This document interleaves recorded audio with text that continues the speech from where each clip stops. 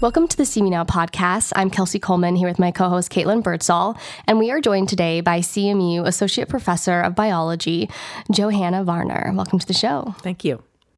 You had you got your bachelor's degree in biology. Your master's, I believe, was at MIT. In biomedical engineering. Yes. And so you have done a lot in your career and kind of bounced around a bit before and after getting your bachelor's and your PhD.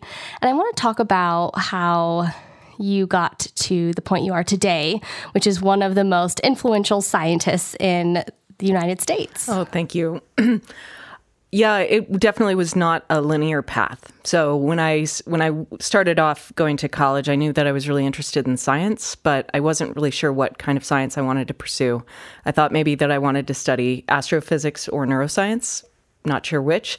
And I was sort of quickly decided that physics was not going to be a great fit for me. I just wasn't as excited about it as I thought that I would be when I got into the classroom. So I actually declared myself a neuroscience major when I started, and about a year and a half into that program, decided that I wasn't that excited about the way that the program was structured. It wasn't going to allow me to focus on the classes that I was most interested in. And so I switched to being a biology major. And biomedical engineering wasn't actually a major at MIT at that time. So instead, I did it as a minor. I found that really exciting and very interesting. And so I stayed to do a one-year master's program there.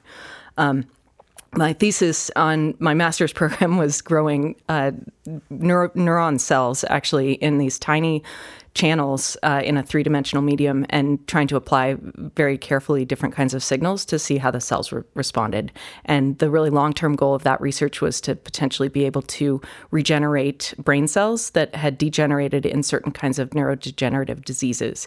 But I had kind of a hard time in that line of research because the potential applications where it would actually make the world a better place were 10, 15, 20 years out from what I was doing in a cold, dark room by myself with a microscope. And so I ended up taking a little bit of time off. When I finished my master's, I moved back in with my parents. I worked at a bakery, and I went and traveled the world a little bit and gained a little bit of, worldly perspective working on farms. And during that time, I learned a little bit more about different kinds of interactions that occur in the natural world.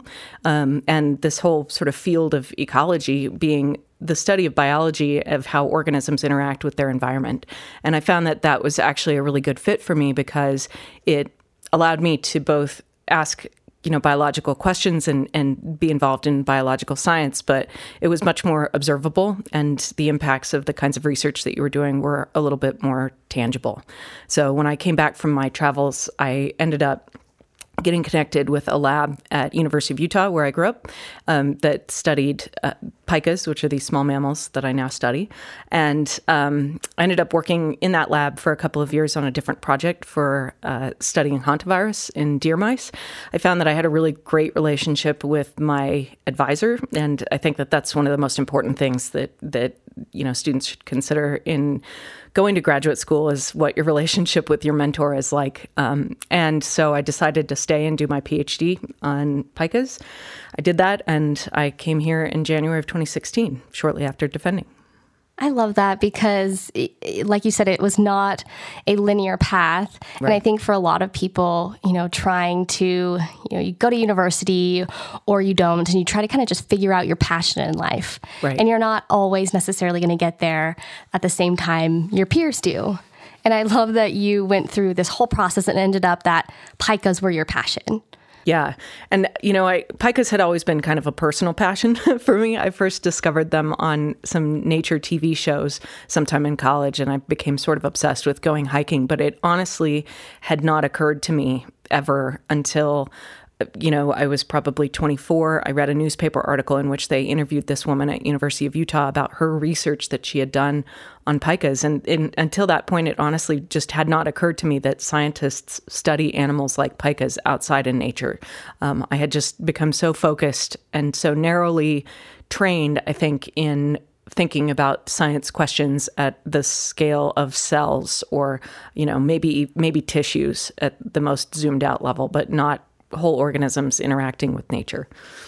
So I think we'd be remiss if we didn't talk about a recent accolade that you received. So you were part of the world's largest ever collection of statues of women to exist in one place. Yes. And it was first featured, it's 120 life-size statues. They're bright orange. They were down in Texas, and then they were eventually moved to the Smithsonian Institute in Washington, D.C. And I just hoped you could maybe talk to us about how did this come about and what did it mean to you? Yes, absolutely. It's a really unusual thing, and I think a lot of people are not really even sure kind of how to even talk about it. But it's this really fantastic program that's funded by this woman named Lyda Hill, who is a philanthropist from Texas. And she decided that she was going to give a lot of money to activate a culture shift among young women, and particularly kind of targeted at middle school girls, to try and help inspire the next generation of scientists and help young girls be able to see that, no matter what they look like, there's a scientist who looks like them. And so they sent out a national call for applicants and for a program called If Then, and for women in different kinds of STEM careers to apply to be what they called ambassadors. And I was selected as an If Then ambassador. I'm not really sure what I thought was going to happen there, but I definitely did not expect to be a life-size 3D printed statue at the Smithsonian. That would never have been something that I expected for myself in my wildest dreams. But they ended up getting us all together, doing bunch of media production, and we got a lot of training in sort of how to reach young women where they are in places like social media and the kinds of TV shows that they consume, and all of the different kinds of media that they consume. And as part of that, one of the things that they did was they did a 3D body scan of all of us in our sort of clothes and props that would be consistent with our jobs and in science.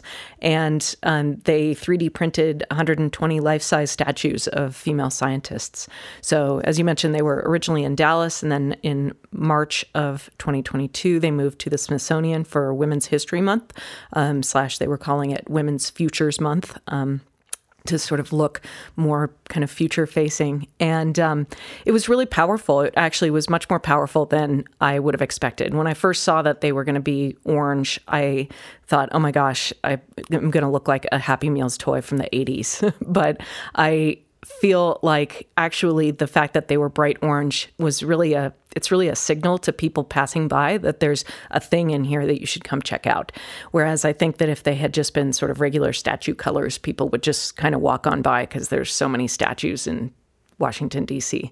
And so, being drawn into this garden with 120 bright orange statues, and then discovering that not only are they bright orange statues, but they're actually of female scientists, technologists, engineers, innovators across all walks of STEM, from fashion and sports to ecology to medicine, to, different kinds of media production sciences. They're all over the place there. And, you name a career, it's represented in those statues. And no matter what you look like, they've selected a woman who probably looks like you. So I would assume going into this field, it sounds like you've just had a passion for science from a young age. And it probably wasn't necessarily you entered saying, I'm a woman, I'm going to enter the STEM field to make a difference in that capacity. But obviously through your work and your research and what you've been producing has garnered attention to that. So what do you think is valuable for younger, whether they're elementary, middle, high school, or even college-aged students that are particularly women looking at entering into the STEM field? What would you tell them, or what do you think it's important for them to know? Yeah, I tend to actually be sometimes maybe a little bit delusional in my thinking that everything is possible and that anybody can do anything. And certainly there are higher societal barriers for certain, humans to be successful in certain fields. I think that the most important thing to me is that is telling people the importance of finding an advocate and a mentor to help kind of show you the path.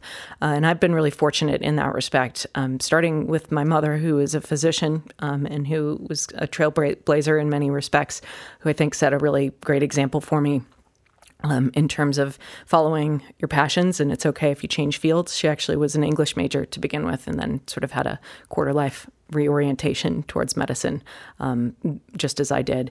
And I've been really fortunate to have a lot of really awesome other female mentors along the way who have really helped teach me how to advocate for myself in addition to advocating for me. I think that what the if-then folks would say, that they're really trying to do, and I think are being very effective at, is also just showing representation. So there's kind of a classic study in which, you could go around and ask people to name a scientist, and very few people can name anybody other than Albert Einstein, and let alone a living scientist, let alone a female scientist. And there's kind of a classic developmental psychology test where you ask a student to, a kid to draw a picture of a scientist, and they draw a white man in a lab coat. And that comes from somewhere. It comes from stereotypes of how scientists are portrayed in the media. It comes from, the kinds of scientists that people know. And so I think that just sort of increasing that representation in those spaces can be really powerful, so that, any young woman can watch a show and say, oh my gosh, that woman is a bear ecologist, or she's a immunobiologist, or she's a physicist, and she looks just like me. I could be that too. I can picture myself in that role. I feel like we've seen, no matter what the industry is or the field, it's better when it's diverse and there's more voices at the table from different points of view. In the sciences, and particularly in field research, why is it important to have such representation? I think that representation is important both for, bringing those voices to the table, as you mentioned. I think that it also is important for sort of inspiring the people who are most passionate about those fields to be able to picture themselves in that field. If people who could potentially be really fantastic frog biologists or pica biologists or, you name it, in the field science, don't have an opportunity to see themselves in that field, or don't have any help getting over the barriers, they're not going to be able to contribute to that field in that way. So, I think that representation is really important for helping those people who have a passion for and an aptitude for that line of work to be able to get in. There's obviously other barriers that, women face in field work more acutely, I think, than men. Barriers associated with safety, in particular, being out by yourself in a remote, wilderness space can be kind of scary. And I have a student who I'm supervising who just felt this very acutely, actually, last summer, where there was a homicide not far from her field site. And that was something that made her feel, really, really uncertain and unsafe. And so I think that those are some things that that scientists who are female or scientists of color definitely face in stronger barriers than others. Yeah, and I think, too, when you think about these 120 female scientists that are the Smithsonian, how they're all so vastly different in not only their fields, but their backgrounds, and how each and every one of you has been able to advance in that field and in that specific subject because of where you've been and what you've learned and your history, essentially. Yeah, and one of the things that actually I thought was a really powerful thing about the exhibit is, you're right, there's a tremendous amount of diversity in fields and in, shapes and sizes and colors and hairstyles and all of the different ways that humans can be different. They are all represented in that collection of women. And yet when we are all presented as statues, the fact that we're all bright orange also makes us all kind of the same. And there's something really poetic, I think, and really beautiful about representing all of those people in that sort of sameness way, in a physical, visual sense. And then, next to each statue, you can scan a QR code and you can pull up a photograph of that person in action. And it's just can be really powerful, I think, to be like, oh my gosh, look at how different all these people look when you make them not orange. So you talked about, your journey from your bachelor's degree, your master's, traveling the world, getting your PhD. Then what brought you to CMU? I'm really curious to hear, what was it about CMU that brought you here? And then maybe what was it about teaching that you decided to pursue being a professor? Yeah. So, maybe I'll start with the teaching, which is that I discovered fairly early in my PhD work that I really loved working with pikas. I really loved the field work. I did a lot of outreach work with, in particular, middle school kids, taking them to see the pikas and to make observations about the pikas, and really using pikas as kind of a platform for talking with kids about local impacts of climate change and helping them understand that some of these changes are things that are happening in our backyard. It's not just about polar bears and the ice caps. And I realized about halfway through my PhD that while I loved doing the science, I actually wasn't that motivated by the questions. I was much more motivated by the fieldwork and by the extension of sort of sharing my research in a way that I felt really made a difference in the human interaction side of things. Because again, kind of compared to my master's work in a cold, dark room by myself, I was seeing helping people to see the world a little bit differently in real time. And that was just really felt a lot more meaningful to me than some of the other aspects of science had been. So I knew that I was definitely kind of orienting towards trying to pursue a career that involved communication, education in some space. I didn't think that it would take me to a place like CMU, but I was kind of excited about doing something in the space of, mass media. I did a mass media fellowship where I worked at an NPR station for a summer, producing radio clips. And I did a bunch of other different kinds of experiences that helped prepare me for science communication and science education in sort of informal science learning spaces like summer camps or museums. And I was kind of wrapping up my PhD when this position for a faculty member here at CMU was listed, and they were looking for a mammal biologist who could teach mammalogy. And I had been teaching at University of Utah during my PhD. I really enjoyed it. I liked Grand Junction. I knew a couple of folks here, and I knew that there were pikas nearby, and that it was, the kind of town that I thought I would really enjoy living in. And so I thought I would apply. And when I was offered the job, I had some sort of difficult choices to make because I hadn't really planned on coming here, but it was a really great opportunity. And I didn't really have a plan. My other plan was kind of a non-plan, which was that I was going to march in somewhere and ask somebody to make me a job, which may have worked, but it may not have. And so I decided to come out here and give it a try. And when I got here, I just really fell in love with the university, with my colleagues in the department.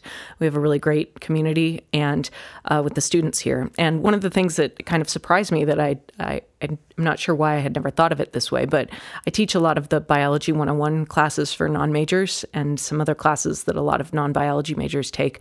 And what I discovered is that actually teaching science to people who are not planning to become scientists is outreach in a way. And, I don't mean that in a demeaning way, but it really is an opportunity to help to share what is biology, what is science, why is it relevant to your life, and, what are some of the things that you might pay a little bit more attention to in your life as a non-scientist out there in the world. I love that you mentioned that because I'm a CMU grad. And when I came here, I wasn't really sure what I wanted to do. So I took quite a few different courses, and I took Biology 101 and our lab. And I still remember my faculty members. And it almost made me go down the path of biology because I was like, this is amazing. It was so cool. It was really interesting to me. I had always had a passion for animals. And originally I thought I was going to be a vet. Figured out earlier on that was not for me, but I was like, maybe this could be the route. And there are times where I'm like, maybe I should have pursued biology. I could be in a totally different profession and career right now. There's still time. It's not too late. You can still reach out to somebody randomly from a newspaper and tell them that you're not a biologist, but you'd like to become one. I'm telling you, it works. I love that. Well, and you both know that CMU has a teacher-scholar method. So that is your first primary role is teaching students like Caitlin about biology and the importance of science. But that scholarly method is also really important as well. And you've done a ton. I mean, we've highlighted a bunch of kind of what you've done already, but I want to go a little bit deeper because I think you studied pikas and how they recolonized an area after a fire. Is that right? Yes, that was actually a surprise chapter of my PhD. So my PhD dissertation work was originally going to be looking at pikas living in this really unusual habitat at low elevations in the Columbia River Gorge just outside of Portland in Oregon. And at that time, we knew that pikas were there, but nobody really knew exactly how or why they were there because they were about 3,500 feet in elevation lower than where we would expect to find them based on our understanding of their preferences for temperature and snowpack and vegetation. And so I set off to do this, and I set up some sites at these low elevations. And then on nearby Mount Hood, we set up a number of sites that were close to the tree line in this sort of more typical habitat, packed up and left for the fall and came back in the spring to discover that all of those high elevation sort of control sites had burned in a massive fire. And so, the first thing I did was sit down and have a good cry about how my thesis just went up in flames and how, maybe I should drop out. But I eventually, with some encouragement, again, from some really excellent mentors, in the field, came to appreciate that actually an interesting natural experiment had been created for me and that nobody had ever looked at how pikas recover from wildfires, even though the frequency and severity of wildfires across the West, we're seeing it. It's increasing, and we're seeing a lot more of these big fires in habitats that are occupied by pikas. And so that was one of the things that we set out to do, was to sort of look at how they recolonized. And we actually found that they came back faster than I would have expected. Within 3 years of the fire, all of the sites that we looked at had been occupied by pikas in at least one season of sampling. And in fact, some of the sites where the fire had burned at an intermediate severity actually had higher vegetation and higher pika abundances than those sites that were completely unburned, suggesting that sort of low intensity fire may actually benefit pikas in some capacity. So I know this isn't a world we want to picture, but if pikas weren't in our world, what do you think you would focus your research and studies on? Oh, geez, I don't know. Hyraxes. They're little animals that are closely related to elephants, but they look like a corgi or a pika. I'm going to need to look into that more. I have not heard of that animal. It sounds interesting. I know. Google. Let's look it up. Yeah, I would need a lot of money. So if anybody's listening and wants to fund my Hyrax research, just get in touch. Before we let you go today, I think it's apparent you've had a passion for pikas for a while now, and you find them very interesting and fun to study. Why should we care about pikas? Yeah, that's a great question. And the answer to that is there's some good reasons and there's some real reasons. And, one of the, I think, is a really real reason is that they are really charismatic, adorable, wonderful animals that just make the world a better place through existence value.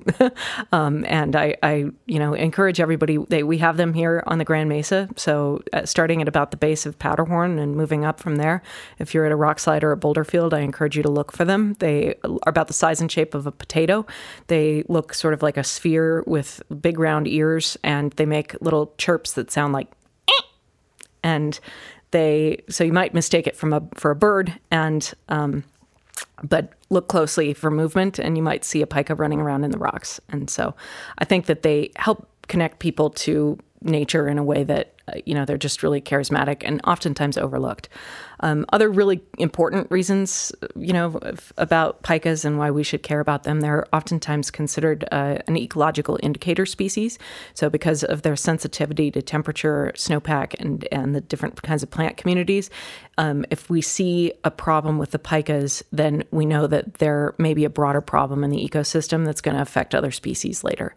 So there are lots of different species like this in our ecosystems that we can kind of monitor as you could use the analogy of like a canary in the coal mine, that they can tell us something about the health of the broader ecosystem. I love that you mentioned their little noise, because I absolutely love that. I've been hiking at high elevation and heard their little chirps, and it does, like when you're grinding over a mountain pass and you hear that little noise, you're like, oh, okay, yeah. You just gave me the little energy I needed to keep going. Yeah. Yep. They sound a little bit like a dog squeak toy, I think. And Pikachu, right? And Pikachu. Yes. That's where he came from. Loosely based on a pika, or maybe a squirrel. Sources differ. We'll go with pika. I do, for sure. Thank you so much for being here today, Jo Varner. It's been a pleasure. Thank you for having me. Thank you for listening to the See Me Now podcast. You can find us on Apple, Spotify, or wherever you get your podcasts.